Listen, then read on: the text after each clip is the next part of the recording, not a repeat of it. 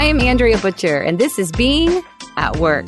Being a leader is hard. So on this show, I set out to talk with experienced leaders to learn from their pivotal moments, how they led through the challenges we can all relate to but are often unheard. Today's pivotal moment is shared by Jim Piazza, Director of Data Center Operations at Facebook. You know those people who are just really easy to be around? Well, that's the kind of person that Jim Piazza is. I've known Jim for many years, and I've had the pleasure of seeing him in action. He's a servant leader who takes the time to connect with others while lifting them up. I saw Jim work in a fast-paced, driven environment, and even in the midst of a lot of chaos, he was always present, kind, and interested in what others had to say. Listen in as Jim shares a difficult time in his career in which he was forced to make an unpopular decision. So my journey's been, I think, an interesting one. It's certainly been interesting to me. I started off, really interested in technology. And I still do to this day. I mean, I have loads of gadgets and all kinds of stuff, and I'm definitely a gadget guy. Something new comes out in the market, and I'm an early adopter, as they say. So I started my career, actually doing programming, and decided that, the programming thing just wasn't for me. I could get by, and I was okay at it, but I wasn't anything spectacular. And so I made the transition to go kind of into hardware, and did a little work for Hewlett-Packard, and actually, showing my age a little bit, worked on the LaserJet 2, for those that can remember that far back. And so that was kind of fun. But where I ended up gravitating to was I really liked the idea of connecting things.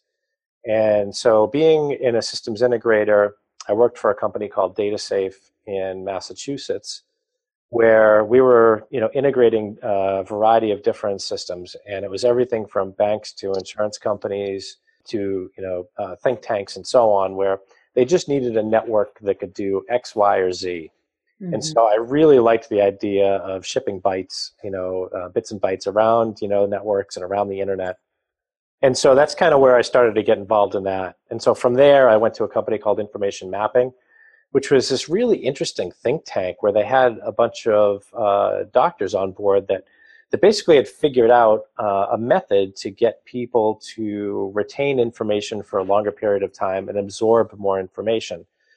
And so that was a really interesting kind of connection point for me, just on how people connect with information. And then from there, I went and took my first stab into the co-location industry, which was a brand new industry back in good old 1999, where people had started to think of data centers as these monolithic buildings that housed or were housing one company's information to a shared platform. And it was really interesting to see that idea take off to where you would have multiple companies obviously come in and rent space, but then the relationships that would get formed between companies in this co-location space was actually something kind of unique and different. So from that, that's where when I worked for Exodus, that I had initially started to get more into project management and program management, and actually ended up, that was my very first manager job. And so I started managing the project management team in Virginia, which started off as like 3 of us. And here's this kid who doesn't know anything about managing people, now managing 3 really like high potential, high energy, super technical project managers. And it was like, what the heck am I doing? Sounds like your kind of people, though. They totally were my kind of people. And it was super fun because, we worked a lot of long hours together. And I think that's where I learned my first lesson in managing people was you really need to know the people that you work with every day. And it became really important to me to get to know them on a personal level, and still very good friends with them today. In fact, the person that hired me there, I consider to be my mentor, and I still talk to him, every so often as well. So to me, that was something that was really important and born out of that.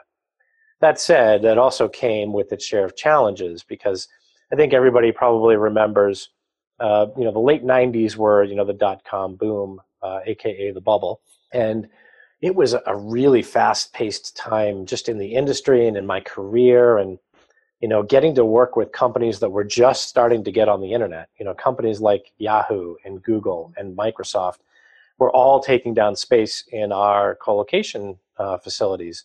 And so I got to know a lot of the folks in those companies. A lot of them are still there today.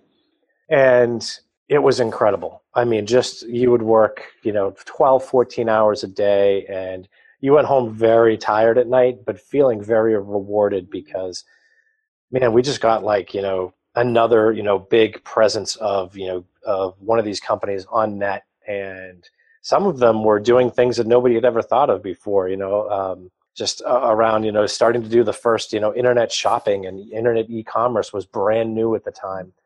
And it was super fun and super exciting. And as a result, we had all this demand kind of surging up. And as a result, we just hired. By the time, 2000, 2001 hit, this little team of 3 project managers was now a team of 20 project managers, working with all these huge upcoming, really exciting business model kind of new companies. Really, really interesting time.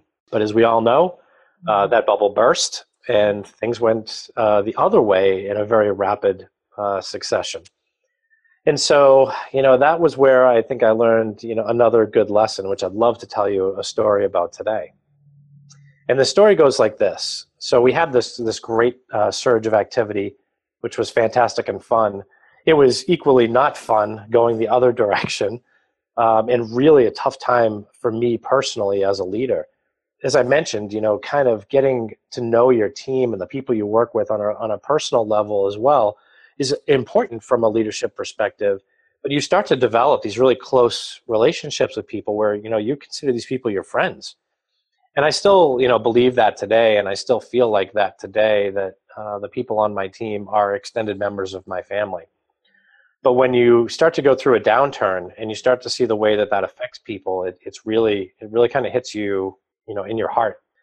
And so I remember very specifically this conversation. And at the time, we were a sales-led company. And I think we all know, being leaders, there's some companies that are operationally led, whereas, the operations team kind of has a little bit more clout. In other companies, it's more sales-led. And at the time, we were absolutely a sales-led company. And not going to name names, but we had myself and the sales VP were the kind of 2 leaders on site. I think at that time I might have been running, 10 or 15 data centers for this company. And so the word came down that we were going to have to start doing layoffs. And the reductions in force, carry a slew of not only legal requirements, company requirements, but then, of course, there's the personal aspect of it. And so we got into a room together with our HR leadership, and they hadn't developed any talking points or anything yet. And here I am, I've maybe been managing for a couple of years at this point, so not super experienced in this. But the sales VP is, we're sitting in the room, and they said, well, we need to develop what we're going to say. And I said, yeah, we absolutely do, because we're about to, make this major reduction in force. And they said, well, we'll tell them that things just couldn't be better. And I paused. And I said, what are you talking about? And they said, well, we have to give them some hope, and we have to tell them that, this is really for the survival of the company and the rest of the employees. And I said, hold on a second. I completely disagree with this approach. I said, you're taking something that is going to affect people's livelihood and going to affect the way that they're putting food on the table for their family, and the way that they're making their mortgage payments, and the way that they're, supporting themselves, to all of a sudden try to turn this into something positive when it's not. And it was a really unpopular thing to say. And I had to make a decision. And just prior to that coming out, I kind of had to pause, because I said, I can do one of 2 things here. I can either kind of quote unquote toe the company line and just say, okay, sounds good. Or I can do what I know is right in my heart, or what I feel is right in my heart. And I just couldn't get behind trying to paint this off as something positive when it's not. I mean, these people were people that I had been, arm in arm with at 2:00 in the morning in the data center, pulling cable for the next customer that's coming in, and ordering pizza, and working really, really hard to make sure that we were, making our customers' commitments. How could I possibly look these people in the eye and say, things just couldn't be better? I can't. I couldn't compromise the way that I felt or the way that I believed, just because it was the thing that was the easiest route to take. It just wasn't who I was. And to this day, if I was put in the same situation again, I know I would do the exact same thing. Well, so how did that play out? So unpopular, you're the direction you wanted to take, right? So I suspect that's what you ended up doing. I did. In fact, we had subsequent further decisions to make, like how do we actually go through the process and all of that. And I said, I'm going to sit one-on-one with every person that we're laying off, and I'm going to talk to them as a person. Mm-hmm. I'm going to offer my support. I'm not going to say, things just couldn't be better. I'm going to say, what can I do to help you? And in a lot of cases, I became personal references for people. I offered to, help them by opening up my network of people to see if there were other people that were hiring in the area or, close by that they could interview with. And I spent a lot of time, quite honestly, post that, helping to make connections between people to try to give them an avenue to kind of get themselves back on track. And so it was way more time consuming. But I think in the end, for me personally, it was the right decision. I think in some way, I hope, helped people with their careers moving forward. I will tell you that, internally, I didn't really get along with the sales VP so much after that. But it didn't stop my career. It didn't stop me growing from who I was as a person. I went on later to have very tight relationships with, other executives in the company. And in some way, while it was really, really difficult, and I hope to never, ever do that again in my career, there is a certain element of regret of just having got to that point and not being able to do even more for those people that were affected. But that said, look, I went on to what I consider to be a very successful career thus far. And we all define success in our own ways, whether that's a title or whether it's money or whether it's helping people grow and, find out what their passions are, which is personally how I define success. Mm-hmm. Titles and money really don't mean anything at the end of the day. It's really about who you choose to be as a person and as a leader. Well, and isn't that consistent then with the choice that you made in that tough situation, right? You deferred to the relationship and your connection with those folks, and that's why you did what you did. Absolutely. And it's interesting thinking back and looking back on it. I've had some great opportunities in my life and been fortunate enough to, to build some organizations from the ground up. In fact, one of the orgs that I built that you're familiar with is, I built one of the consulting divisions for Savvis. And a lot of the people that literally I brought on board from day one and I are still friends. And that was 5 years ago. And so we still talk and we still network and we still look for opportunities for each other. And we just kind of keep in touch just to see how each other is doing. So it's really, really rewarding for me personally to think about building organizations like that, and this may sound a little cliche, but really stand the test of time from a personal relationship standpoint. That's really important to me. So how does someone that's so relationship oriented, how do you navigate challenging relationships like the sales VP? I mean, I think we can all relate to challenging relationships like that. How do you maintain who you are and the relationship? How do you navigate that? That's a really good question. I think part of it is you have to be, first and foremost, be honest with yourself. And again, I know that might sound a little cliche, but don't try to fit, a square peg into a round hole. Really take the time to go explain why you feel the way you feel to a person that you're having maybe a challenging relationship with. I've really struggled to find that if you open yourself up to somebody like that you're having a challenge with, and you take the time to explain the rationale and the motive behind your intent, that they don't reciprocate and that they don't open themselves up back to you and say, well, here's why I feel the way I feel.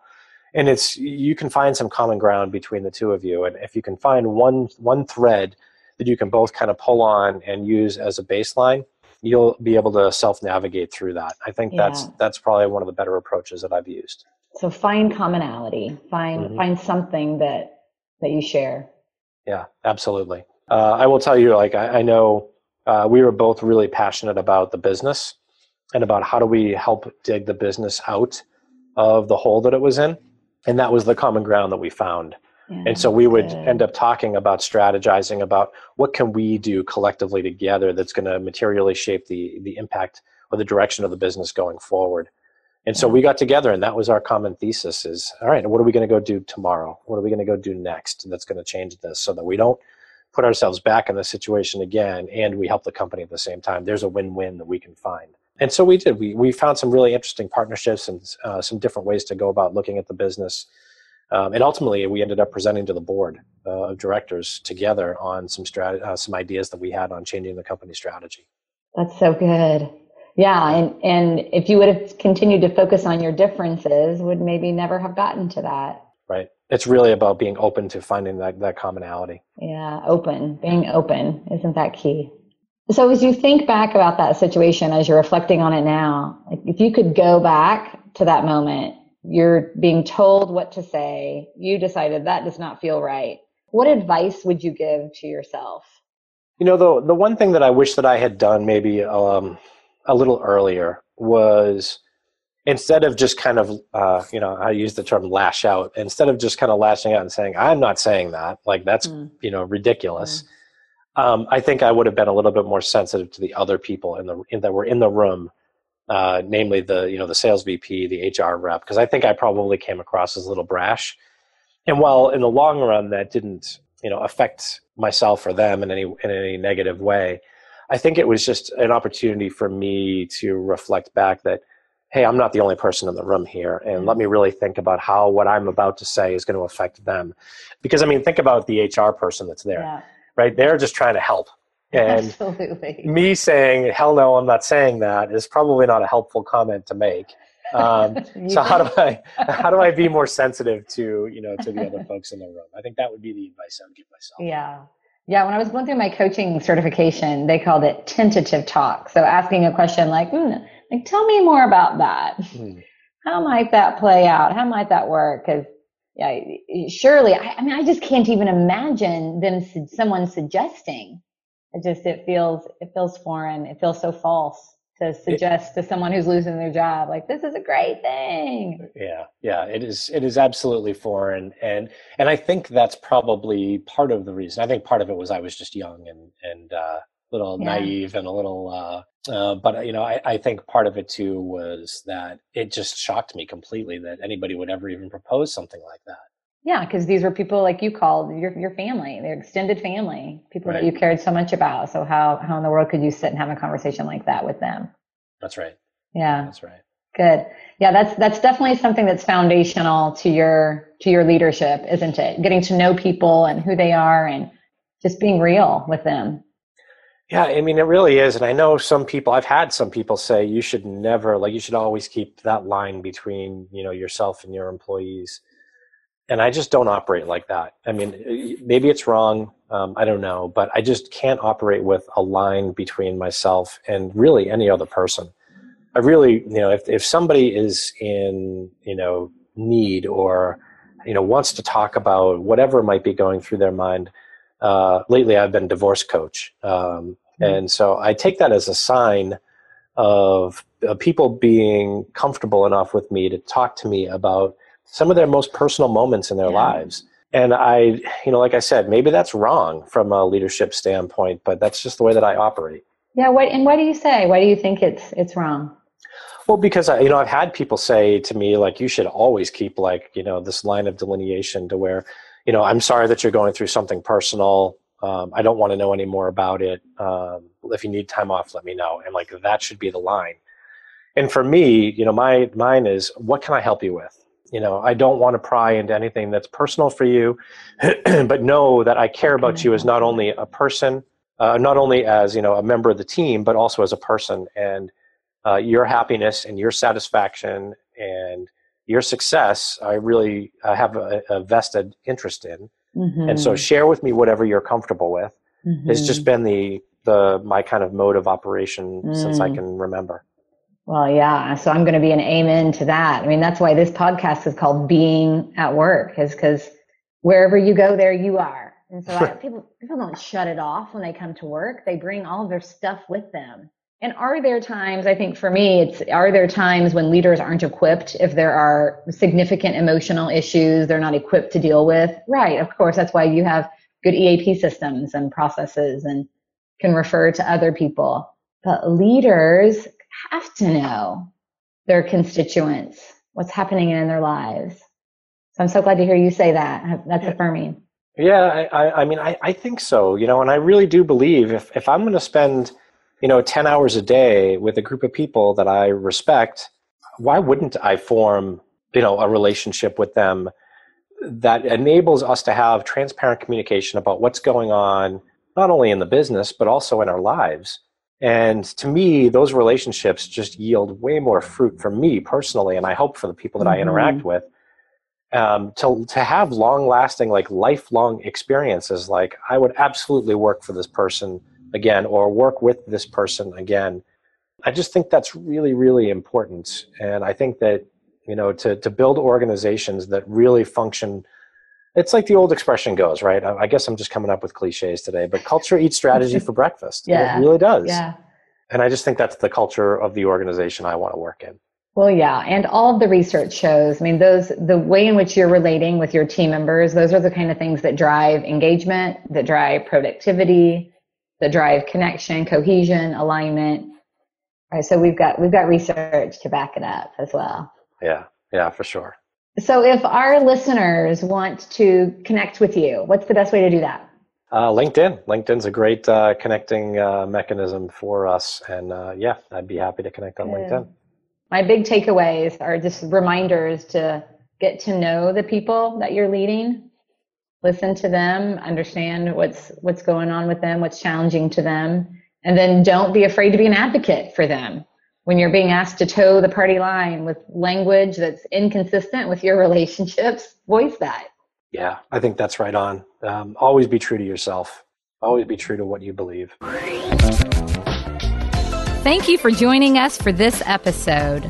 Please subscribe wherever you listen to your podcast to never miss a Being at Work story.